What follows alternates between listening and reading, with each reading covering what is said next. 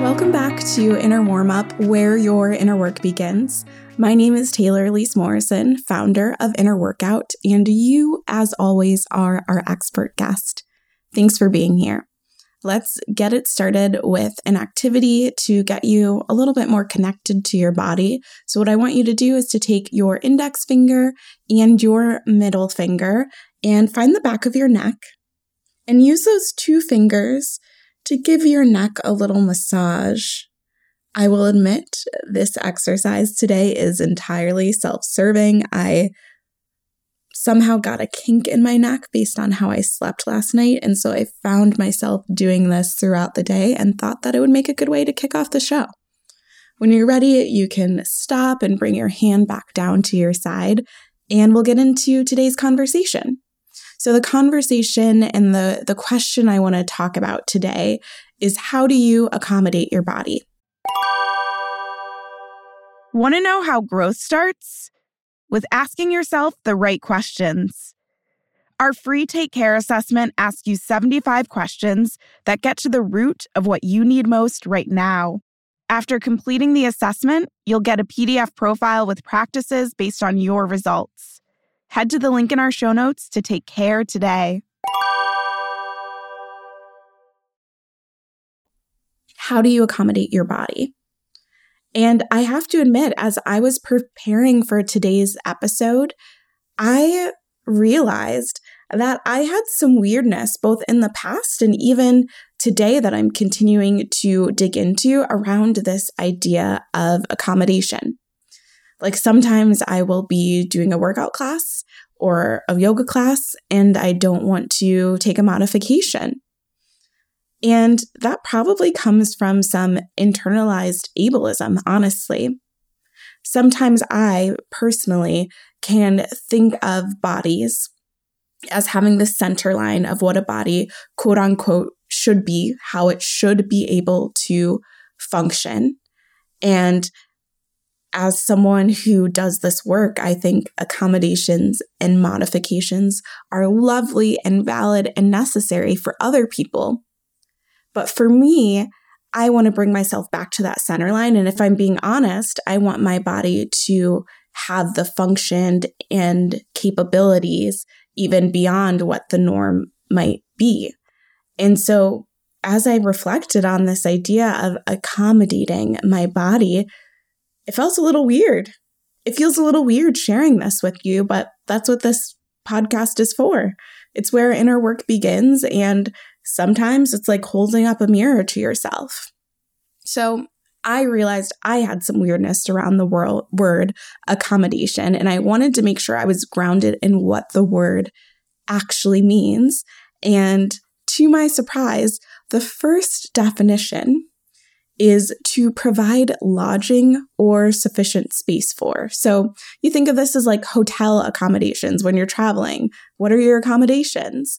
But also, if you remember, in last week's episode, I talked about thinking of our body as a home, not as a machine. And so I loved thinking of the idea of accommodation in this way as it relates to our body.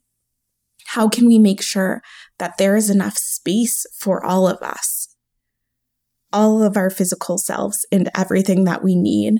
And then you can couple it with the secondary definition, which is to fit in with the wishes or needs of.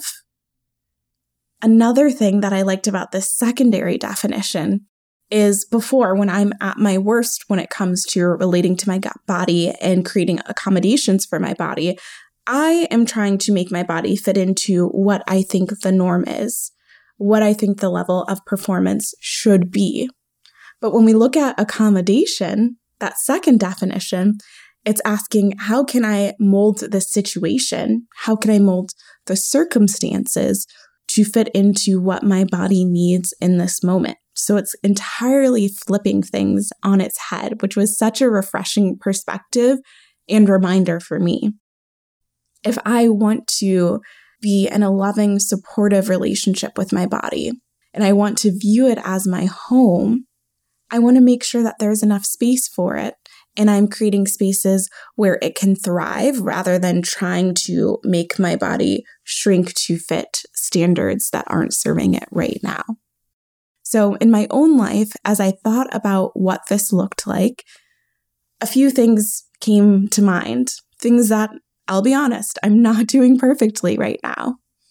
I'm trying to eat less dairy. I realize that my body doesn't love dairy, and so I'm being a lot more mindful of, oh, this has cheese in it. At home, we don't really have dairy around the house. I will say we did go apple picking, and I'm going to make a buttery apple pie, but this is not our norm. But yeah, we've got pretty much dairy alternatives for everything. And that was a big step for me. And now we're getting to the place where even when I'm not at home, I'm starting to be more aware of it. The second thing that I'll share is there are certain movements that really over the past couple of months, I've started taking more slowly. And in certain classes, there are things that I can do that are really fast paced. I feel like I can keep up. But I grew up dancing. It wasn't the kindest on my knees and my hips. And there are some things, especially one-legged motions, like if we're doing lunges and stepping back, where I can feel those knees, my knees, being a little bit unstable. And so now I'm getting better at knowing, okay, we're going to take this slowly. I'm going to make sure that I feel stable in the movement rather than trying to keep up the pace with the instructor. And that's a huge step forward for me as someone who can get a little bit competitive in fitness classes. Even though mostly I do at-home workouts, I can still feel myself wanting to be at the same level as the instructor. Again, trying to fit into what I think a standard should be rather than craft my movement practice to make sure that there's room enough for me and for my body's needs. Another thing that came to mind was now we're shifting into a different season, but especially in the summer, I have to be really mindful of the heat and that I'm getting enough sleep.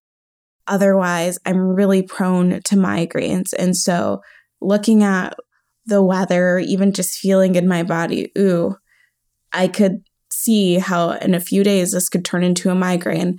I need a good night's rest tonight. I need to make sure that I'm chugging water. It doesn't always work out. Sometimes I still get the migraines, but I'm getting a lot better at making those accommodations for myself.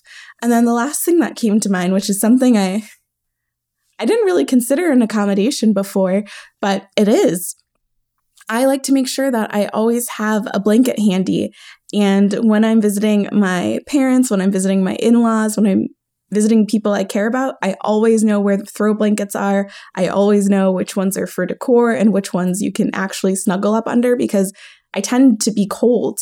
And I can't always ask people to turn up the heat for me, but I can make sure that either I'm wearing layers so I can be comfortable or that I know exactly where to go so that I can be warm enough, especially as the months get colder. So those are some of the ways that I make accommodations for my body.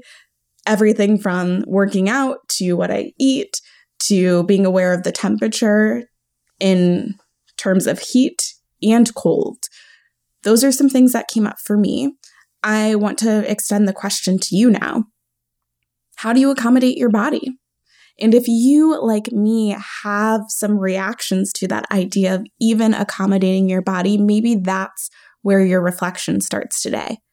Maybe you just start with thinking, why does it feel so weird for me to consider that I could change my environment to better support my body? Okay, over to you.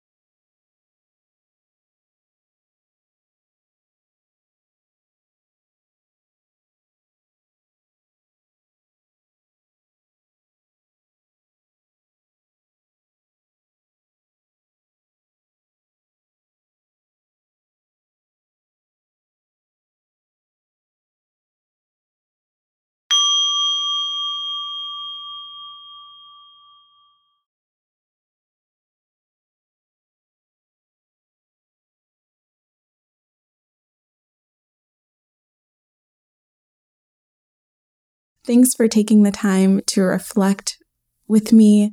If anything came up for you that you want to share, you can always shoot us a DM on Instagram at Inner Workout. And if this episode resonated with you, we'd love for you to take a screenshot and share it on stories, or just send the link to a friend. That's how this show really grows, is people telling other people about it. We will be back next week. Until then, I want to say thank you for your time, and thank you, as always, for your expertise. Take care.